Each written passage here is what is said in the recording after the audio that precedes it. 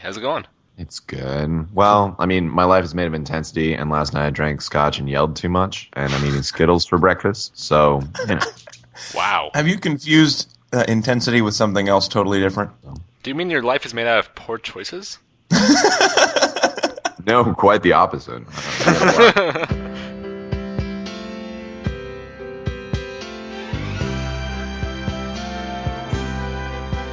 I've been walking these streets so long, singing the same old song. I know every crack in these dirty sidewalks of Broadway. Good morning, meat suits and meat dresses. Welcome back to Read It Weep. We are a good podcast about bad books, movies, and television.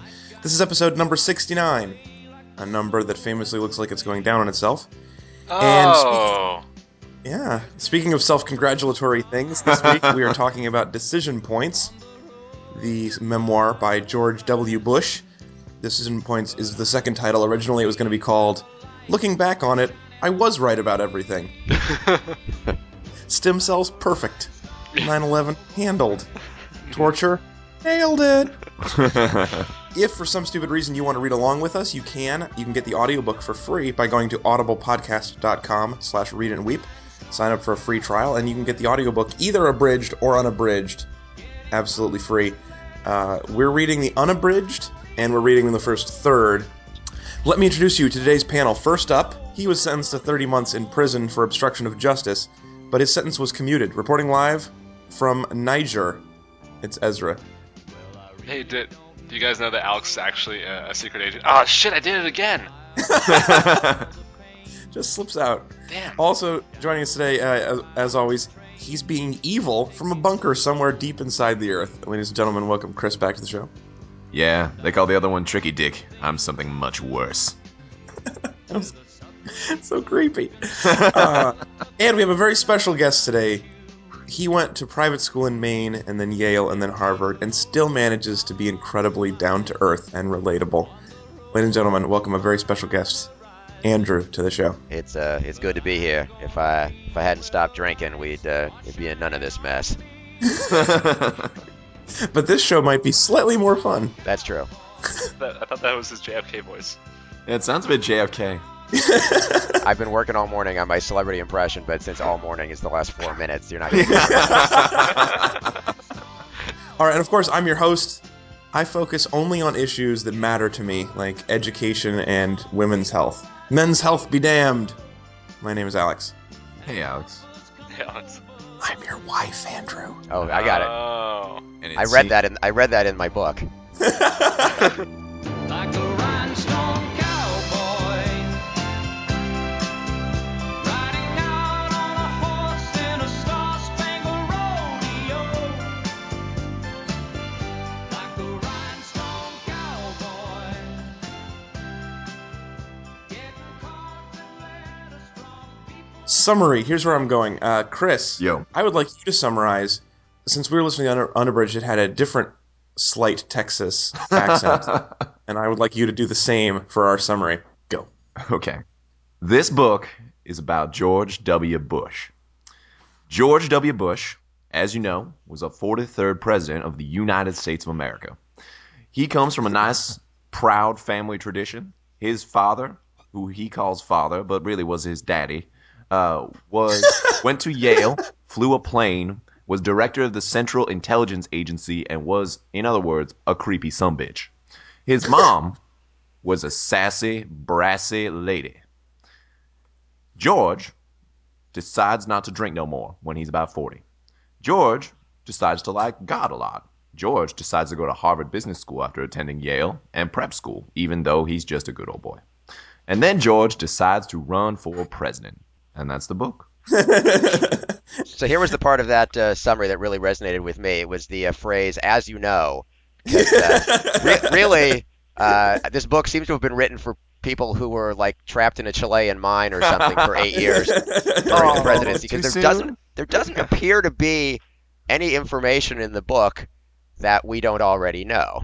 Yeah. I was just thinking, though, I mean, how great would it be to be those people who've never heard of George Bush or anything that he's done? Yeah, it's like the people in the some kind of tribe in Africa and they drop the book out of an airplane so they can read it. The part that resonated with me most in that summary was he called him his father, but was actually his daddy. Really important distinction. Well, I mean, the book was translated from the Texan, so things got lost. From the original Texan into Wasp, and then back into Texan. So. Yes. All right, hey, so we're being totally mean. Before we actually get into the meat of the show, we like to do a compliment sandwich. So we'll have one compliment now and one at the end.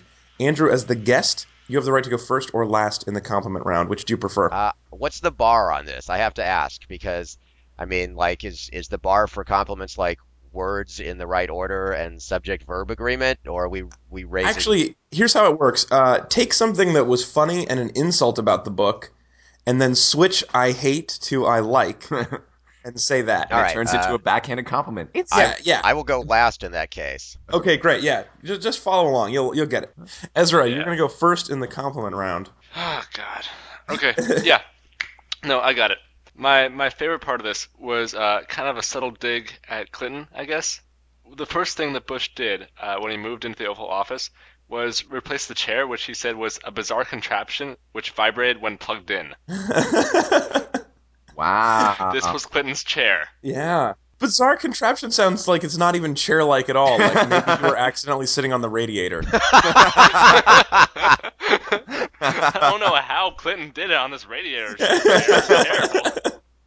It's vibrating, but it's really nice and warm. I kind of like it. I know the whole photos they have all. Oh, you guys didn't read the book. You looked at the Yeah. audiobook, but the photos are they have all the wrong photos. We need the photo of the chair. Yeah, that would have been nice. All right, Chris, my major compliment. There was one point in which I agreed with this book, and that was when Bush asks us, or when he's describing the process to write a memoir, and one of his writer friends goes, "Have you ever seen Apollo 13?" And I said, "Yes, I have." Yeah, And it was pretty good. I also like Apollo 13. Yeah, no, it made me feel Yeah, pretty it good was because that solid. movie was all right. I'm gonna donate my compliment to Apollo 13 as well. Yeah, so, and that made me wish that I was watching Apollo 13 instead of reading this book. All right. Anyway, my major compliment is I love that it's a great line. Like it's like one of the first paragraphs of the book where he says, "I quit smoking by dipping snuff. I quit that by chewing long leaf tobacco.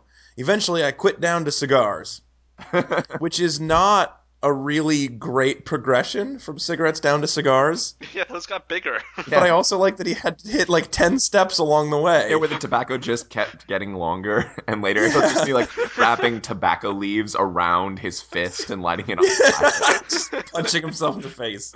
Yeah, I wanted to see him get to heroin and hookers.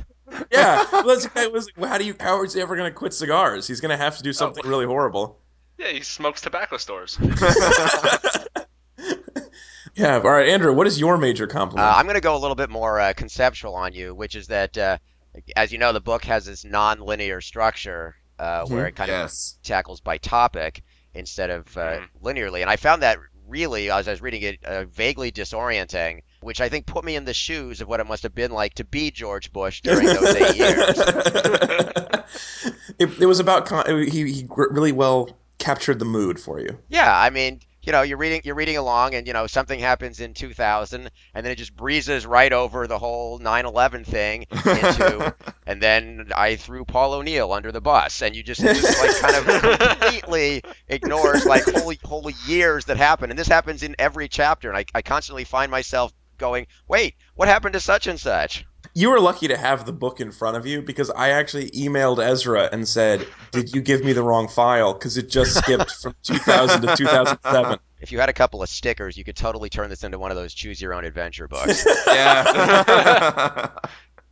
You're right. If you would like to see George torture people, go to page 30. Man, this was such a bummer when I realized that, I thought I was actually clear. I thought I was like, oh man, we're done with his presidency. Yeah. Thank God, it's over. And then it starts again. And then I'm like, okay, this time I'm done with it. And then it starts again. That's I really can't get done with him. Yeah, this structure was constantly fucking with my bullshit detector because every time I was like, he's glossing over a lot. And I think I'm going to start using this technique in my own life. It's like, you come home late at night and your girlfriend says, "Where were you?" And you say, "Well, I left the house, and then I picked up some milk from a store, and now I'm here." Here I am. And she's like, "Well, what happened in the middle?" You'd be like, "Oh, well, I'll tell you that another time." I walked in the door of a bar in 1987, and here I.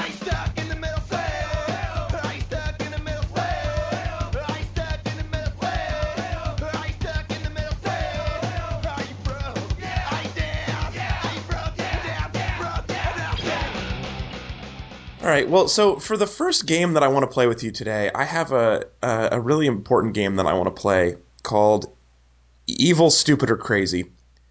And the way this works is it's so hard to tell when you're reading the book whether he understands what the world is and then does what's wrong on purpose, or he doesn't understand the world, or he misunderstands the world.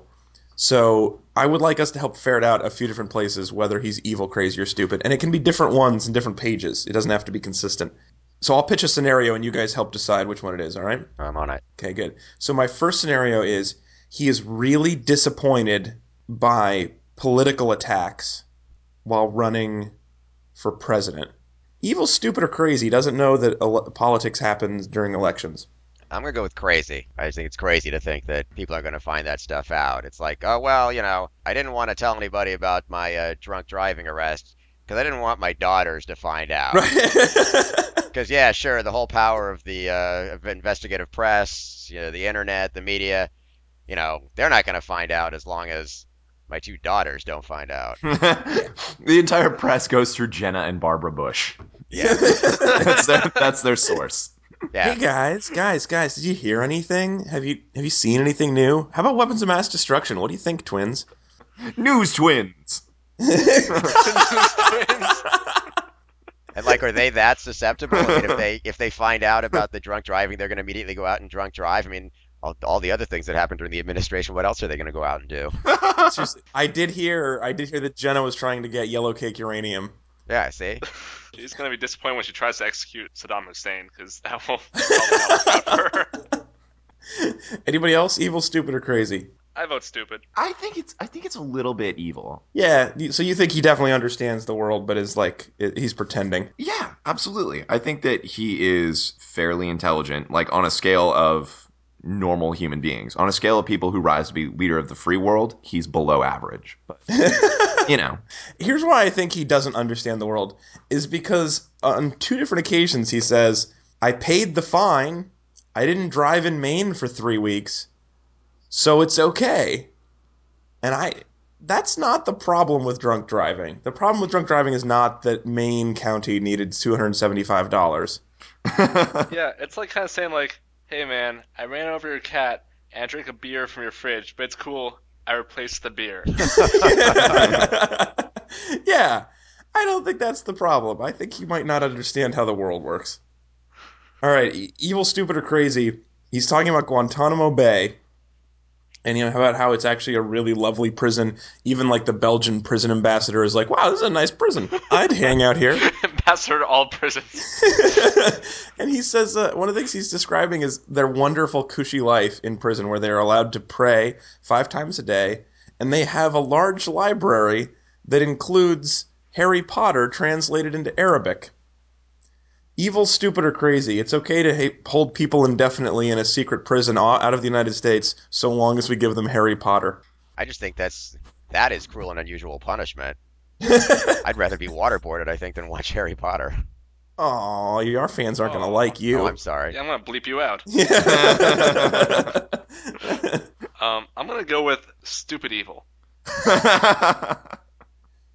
Evil.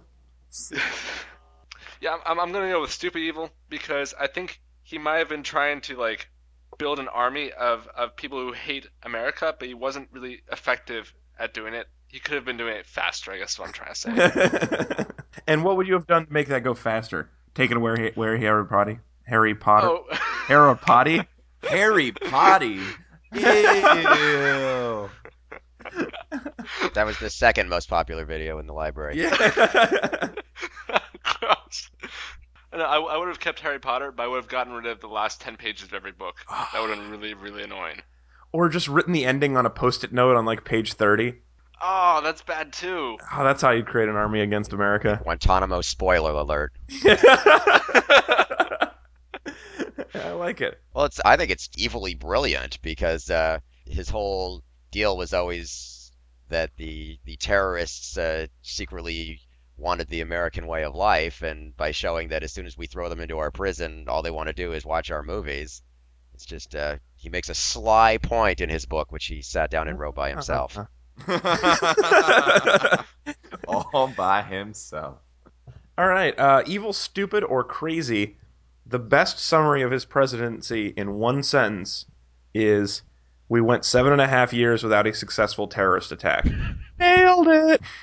This is like one of those like workplaces where they have like the days since Exactly. a workplace injury, and like The nine United 11 States, he flipped. 34 days without an accident. And he points to it, and he points to his proud, device that he's made that records the days since somebody last fucked it up really bad. That's all the director of Homeland Security does. Is he just turns the number on that big flipboard. Shling. I like that maybe someone sold Bush like a stick, which is like an anti-terrorist stick, and like as long as he holds onto the stick, there won't be any like more attacks on World Trade Center. And he's like, wow, this thing totally works. I'm keeping the terrorists away. That's what the stick does. I'm great at president. I don't know. I have to think that for this one, I'm gonna call this one stupid because he specifically says without a successful terrorist attack, but the shoe bomber got stopped by a flight attendant. That was not your policies. Tom Ridge did not tell that flight attendant to kick ass if she had to. We must all stay vigilant for Homeland Security, Alex. From Tom Ridge down to the lowliest flight attendant. But I just think she should get credit. Like, no, there haven't been a successful terrorist attack on any of my flights in all 14 years I've worked here. Because I'm an ass kicker. Where is she? Where's her memoir? It's coming. Confessions of an ass-kicking flight attendant. Sit down and shut up. Sit down, shut up, and don't light your shoes on fire. The flight attendant diaries. I would read that. I'd read the first part just up until the post-it note. All right. Anybody else? Evil, stupid, or crazy? I just think it's stupid. I mean, I've gone 3 minutes without it insulting Harry Potter fans, but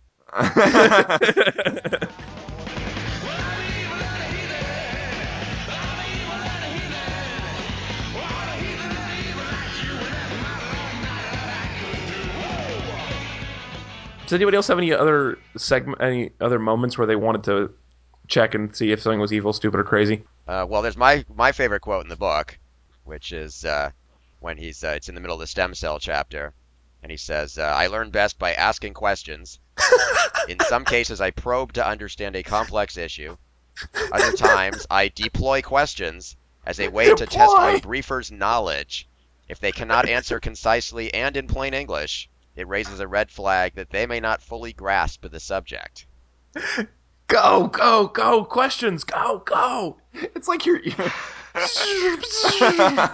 they're like skittering across the floor. This conversation needs more question boots on the ground. Question surge. How? What? How? Why? If a train was leaving Minneapolis at 43 miles an hour. This is an amazing quote. I thought for so many reasons. Like for one, he's like taking the time to explain to us how questions work. Yeah, I got one too. That I want to talk about. Yeah, go for it. Okay, this is also in stem cell. He says, "I was convinced that most Americans agreed we would be better off with fewer abortions," which implies that in his mind, some people want a lot more Some abortions. They're portion. like really excited about it. There's like a big like abortion boom campaign that's just trying to like get everyone to have an abortion, even if they don't need one. It's like many abortions per person, an abortion every pot, Wait, what was that it? kind of thing. Yeah, sometimes I just stick a coat hanger up inside me because I like the way it feels. Gross, gross, gross, gross. Stop it. I'm off the hook. Oh, now I'm gonna want to keep this part because of the pun. Oh, is that the secret to getting you to keep a segment? If you say something really gross, or boring, it's probably gonna go unless you follow it up with a delightful pun, and then it might stay. This is a time when I would like to ask Bush more questions, possibly to understand the issue, but also just to see how he can answer. And keep in mind that you want to deploy questions, not ask them. Right, I want to deploy. Are his questions made out of stem cells? Is that what's actually going on? Like, he like harvest them from fetuses or something like To what that? end? Like I'm with you so far, but continue. I mean, I don't know, a good non-hydrogenated spread. I'm not really sure what the goal is. What? How did this go from? How did you go from questions to stem cells to butter? I panicked. Hey, I'm glad we just proved that this show is totally unscripted. I'll just throw one more in. So when he's talking about making his Supreme Court selection, there's of course the whole Harriet Miers situation where she was deemed to be the best person for the job, and also happened to be the person who was leading his search team. And then when there was a massive outcry from the left, the right, the center, and everywhere else, he said, "I had to get the next pick right. While the idea of selecting a woman still appealed to me, I could not find any as qualified as Sam Alito." So he's pretty much just saying, after the person who was in the room next to me turned out not to be the right person, I was like, well, there aren't any other women in the whole country who can do this. Might as well turn to the dude. Yeah. I mean, I just like that anybody who heads his search committee is likely to be selected for that post. he hates long searches. Who's like, He really. are you qualified? I feel like he's like you fall in love with someone you're working with, even if they're not that perfect, just because you're there 8 hours a day. It's like he spends enough time with someone in the search committee, and he just starts like gazing into Dick Cheney's eyes, and he's like, you sound really confident when you read that memo. You sure you don't want to do This is it? what I was expecting is well, when I turned 30 years old, I realized it was time to settle down and start a family. I asked a woman I knew named Laura to head up my search committee for a new wife. She was the first woman I saw, and so I thought she must be the most qualified. I don't know what she was in raw numbers, but she was a search committee 10, so that's pretty good.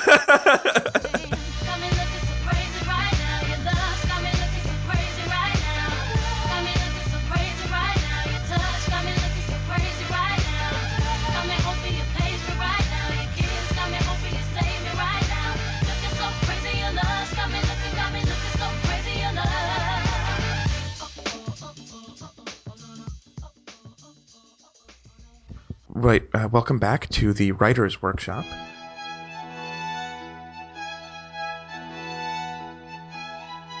We have a very special guest today. His name is George, and he recently wrote a diary, and he's given it to us to read. It's very brave of you, George. Thank you for being here. Thanks. It's exciting to meet my fans. This is not a fan club. These are fellow creatives. These are all writers, and since you wrote your book, we thought we would all discuss your writing. Tomorrow you have to read my book. So, all right. Well, if any of the panelists have questions for you about your writing, we'll ask you a few questions about how you made the decisions you did, mostly the writing decisions, not the destroying the world decisions. Bring 'em on. Yes, hello. Hello, George. George? Hello. Yes, this is Kelly.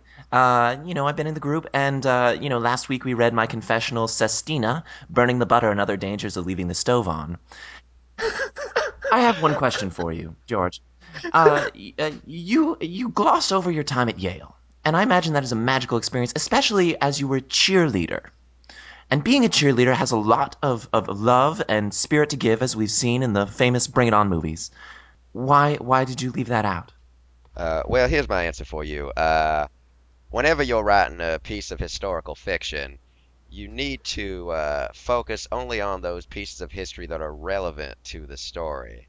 And while I cherished my cheerleading time at As you Yale, should have, I yes. felt like I felt like including that in the book would have made the book far, far too long. I mean, as you can tell, the book is already nearly 500 pages. So I left out certain things that I thought weren't crucial to the development of our nation during those 7.5 years of peace and half a year of everything being screwed up. Excuse me for a second. You did not. I don't want to spoil anything, but are you sure that you didn't include anything about your time as a cheerleader? Because you have this tendency to go back and talk about stuff later that I don't give a shit about. Honestly, I have no idea. Fair enough. All right. Sorry for interrupting there. My name is Dana Kendrick, And you remember me from last week when we read my angry poetry about the government. I want you to tell me something really important here. Okay, this is really important to me. There was a time you mentioned in your book there was a serious scare involving the botulinum toxin. And I just wanted you to know, I wanted you to tell me what you thought would have really happened if the terrorists had successfully injected you with Botox. Well, for one thing, I would have gone out on the town a lot more because I would have been a slightly more attractive man. Because as you know, the the Botoxilism is very very potent, and that's why I introduced the botulism out of America uh, bill, which I called Booyah.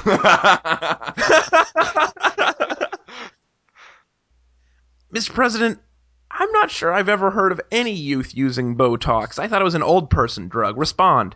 Let me tell you something. I have two beautiful twin daughters, Jenna and Barbara, The News Twins? Yeah, I heard of and them. they are when I want to know what's happening with the youth of America, which I define as anybody between the ages of 18 and 64, I just ask Jenna and Barb, and they tell me everything that I need to know.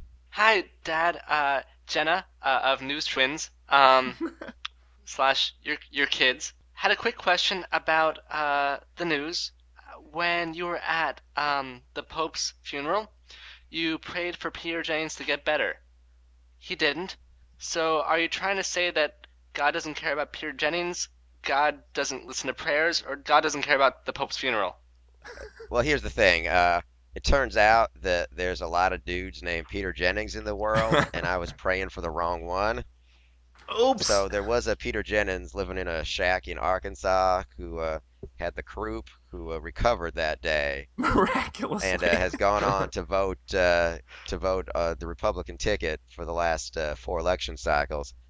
Are you. Let me ask you a question. Are you suggesting then that prayer is something that can be easily off target? Listen, when I deploy prayers, I do so in a very targeted fashion. You use like a GPS coordinates of the person you're praying for or something? Exactly, exactly. Prayer accomplished. Mr. Bush. Just one question about this book for you. I was admiring the writing style in your brave confessional work. And the way that you relate to people, such as saying you would smart off and she would let me have it. How did you get to be such a charming sumbitch? Well, I think it all comes from my upbringing. As you know, my grandfather, who we called I believe it was Crampy or uh, Grand Crawdaddy or something. He was a stern man. And when I go visit him when I was a small child, and if I would smart off, he would beat me severely, and uh, and it taught me to stay the hell away from him. And I realized that as long as I wasn't in Crampy's house, I could do whatever the hell I wanted to. Mr. President, let me ask you another question. You say clearly at one point that Dick, your vice president, was the Darth Vader of your administration. Really quickly, who was the Chewbacca and who was the Jabba the Hutt? That's a great question. Chewbacca clearly would have to be my second chief of staff, Andy Card, because Oh. he would keep people in line with his scariness, and also this is a little known fact about Andy, very very hairy man. Frequently at our cabinet meetings, he would just take off his shirt, and we would just all marvel at his Chewbaccosity, as we say back in Texas. And what was the second part of your question? Was it The Boba Jabba the Fett? Hutt. Oh, Jabba the Hutt, of course. Not to pick split hairs, but I think the Jabba the Hutt of the administration was probably Jabba the Hutt, who worked in the Homeland Security Department. Oh. That seems like a step down from his previous post as Emperor of some whole planet. Well, slash dead on his own barge. He Oh, got yeah. So I so guess he it got is. Spoiler promoted He alert. got from promoted dead. from dead to the mailroom. I guess that's a step up. His entire position is like one big long weekend at Bernie's with Jabba the Hutt. Oh man, Weekend at Bernie's with Jabba the Hutt would be so exhausting. Like 13 people like carrying him around. No, Jabba's fine. We're just hanging out with him. We're his roadies. Well, thank you so much for being here, Mr. President. We really appreciate you taking the It's time. a pleasure to be here. I'm going to go read my book now. I especially like how you sound like a lovely young woman from Georgia. That's actually I am. That was it's amazing what a political makeover can do for a person. Presidents to represent me. I'm out for presidents to represent me. I'm out for presidents to represent me. I'm out for presidents to represent me. So now it's time for our regular segment. We usually follow the compliments with this, but we've put it off a little bit. But this is a game called Hateland. So you have to move your little hate pieces around the Hateland board. Try not to get stuck by the evil molasses hate. And at the end, you all have to get dentures. Ta-da! Ta-da! Okay, so anybody have a hate they would like to start out with? At 1 hour and 24 minutes into the unabridged version, George Bush or his ghostwriters write, I also drilled my share of dry holes, and it sent a shudder through my entire body. Yeah. Yeah.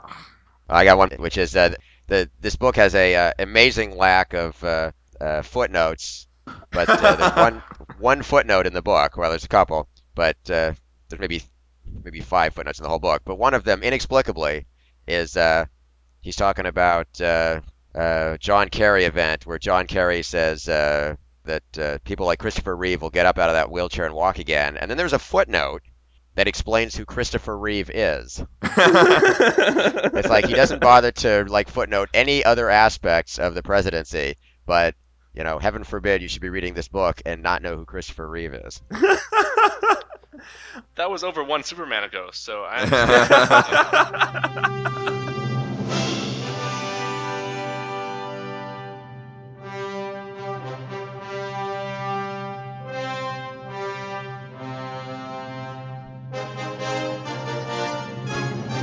So, Ez, I saw you were updating everybody on your playlist from your Audible books that you've been listening to recently. Yeah, that's right. I'm starting to really get excited about all these books that are going to be coming out about people who have never done anything wrong, like Bush. Oh yeah, that sounds awesome. What sort of things are you looking forward to in that category? Well, I mean, I really like it when people just say how great they are. So I'm stoked about the very topical Tanya Harding book that's coming out soon. That's pretty fresh, isn't it? Yeah, yeah, it's a good get. Michael Vick. Sometimes dogs just don't like each other.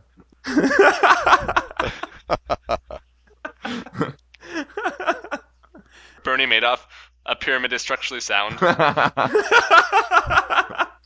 about Paris Hilton's That Sex Tape added to my credibility? Well, Ez, that sounds great. There's a lot of good things coming up from Audible. Yeah, have you heard about the new book coming out by the tag guy? The tag guy? Yeah, the deep voice guy usually cuts us off when we're not funny anymore. Oh yeah, yeah, the tagline guy. Yeah. I thought there was like a guy famous for inventing the game Tag or something. I was late for a very good reason. Audiblepodcast.com/read it and What was your reason, deep voiced guy? read my book to find out. 1 week free trial of audible.com. I'm never gonna say I'm sorry. I'm a clown for everyone.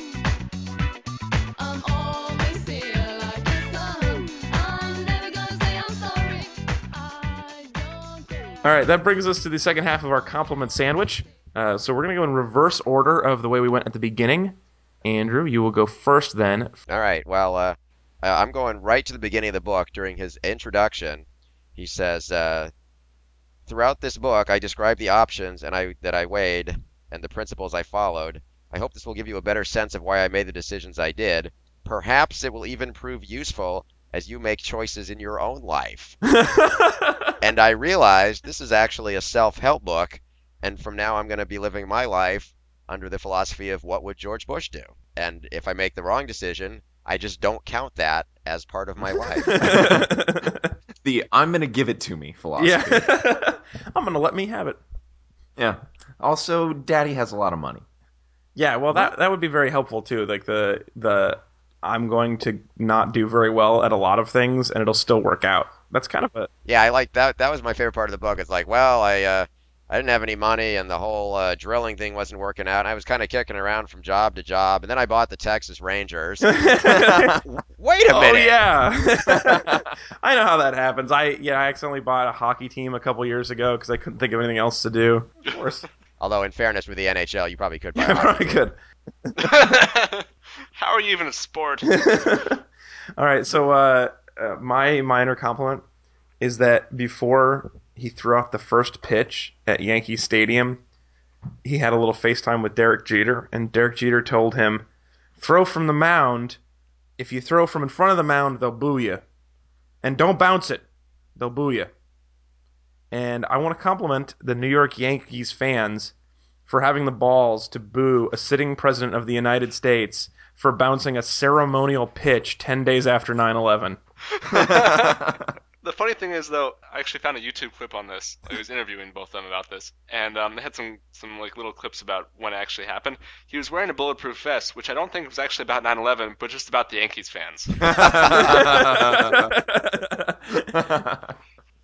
Awesome. All right, Chris, what is your minor compliment? My minor compliment is not about George W. Bush at all, but it's about his father. Oh. He describes his dad as having a great sense of humor. And what his dad does in order to get people ready for his humor is that he gives jokes a rating of 1 to 10 before he deploys them. So he has things like he emails his son jokes and he's like, this one's about a 4.5. But attachment below. I like that he's just emailing jokes that he hates to his son, Right. just This to one's waste not his son's funny. time. This one's terrible. This one's not good, but I can't not press the forward button. I would pay any amount of money to have this feature built into Gmail. All right, Ezra, what is your final compliment? I guess this is a compliment to putt-putt golf. Oh, Nice.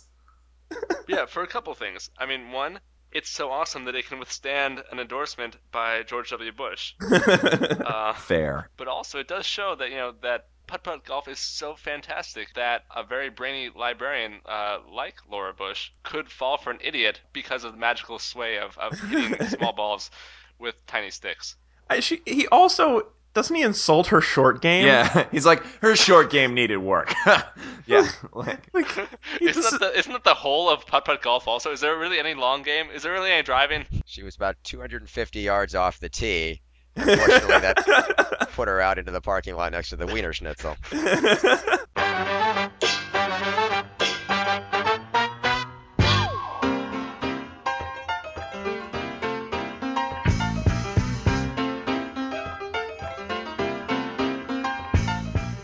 All right, that is it for our show. Thank you, everybody, for joining us. We will be back next week with part 2 of 3 of Decision Points. We will also be back again with Andrew. Don't forget, suggest us a topic if you want something for us to read or watch in the future. Go to read-weep.com/suggest. We're especially looking for the worst holiday specials or movies of all time. We're going to do an entire month dedicated to bad holiday-related junk. We're calling it Dissember. Oh, That's snap. on the horizon. So get in there and vote for your favorites and suggest things. And be sure to sign up for our mailing list by going to read-weep.com/subscribe. If you do that, we will send you free Read It and Weep swag. We have some swag, and it's pretty awesome. So sign up for our mailing list, and we will remind you how cool we are on a weekly basis. In case you forget. Anyway, thank you so much, as always, for being here, Ezra and Chris. Yeesh. We really appreciate you joining us, Andrew. man. You have now. Would you like to pimp anything? Would you like to pimp your website or give just general life advice? I don't know. Sure, I'll pimp my website. You can visit my website at andrewberkowitz.com. Beautiful. Anyway, we really appreciate having you here, and we look forward to talking to you again next week. We're sorry you have to read the rest of the book. I'm excited. It's a light read. Excellent. Well, that's it. We'll be back next week. Take care. Goodbye. I like that one. That was really good. I was just tired. Yeah.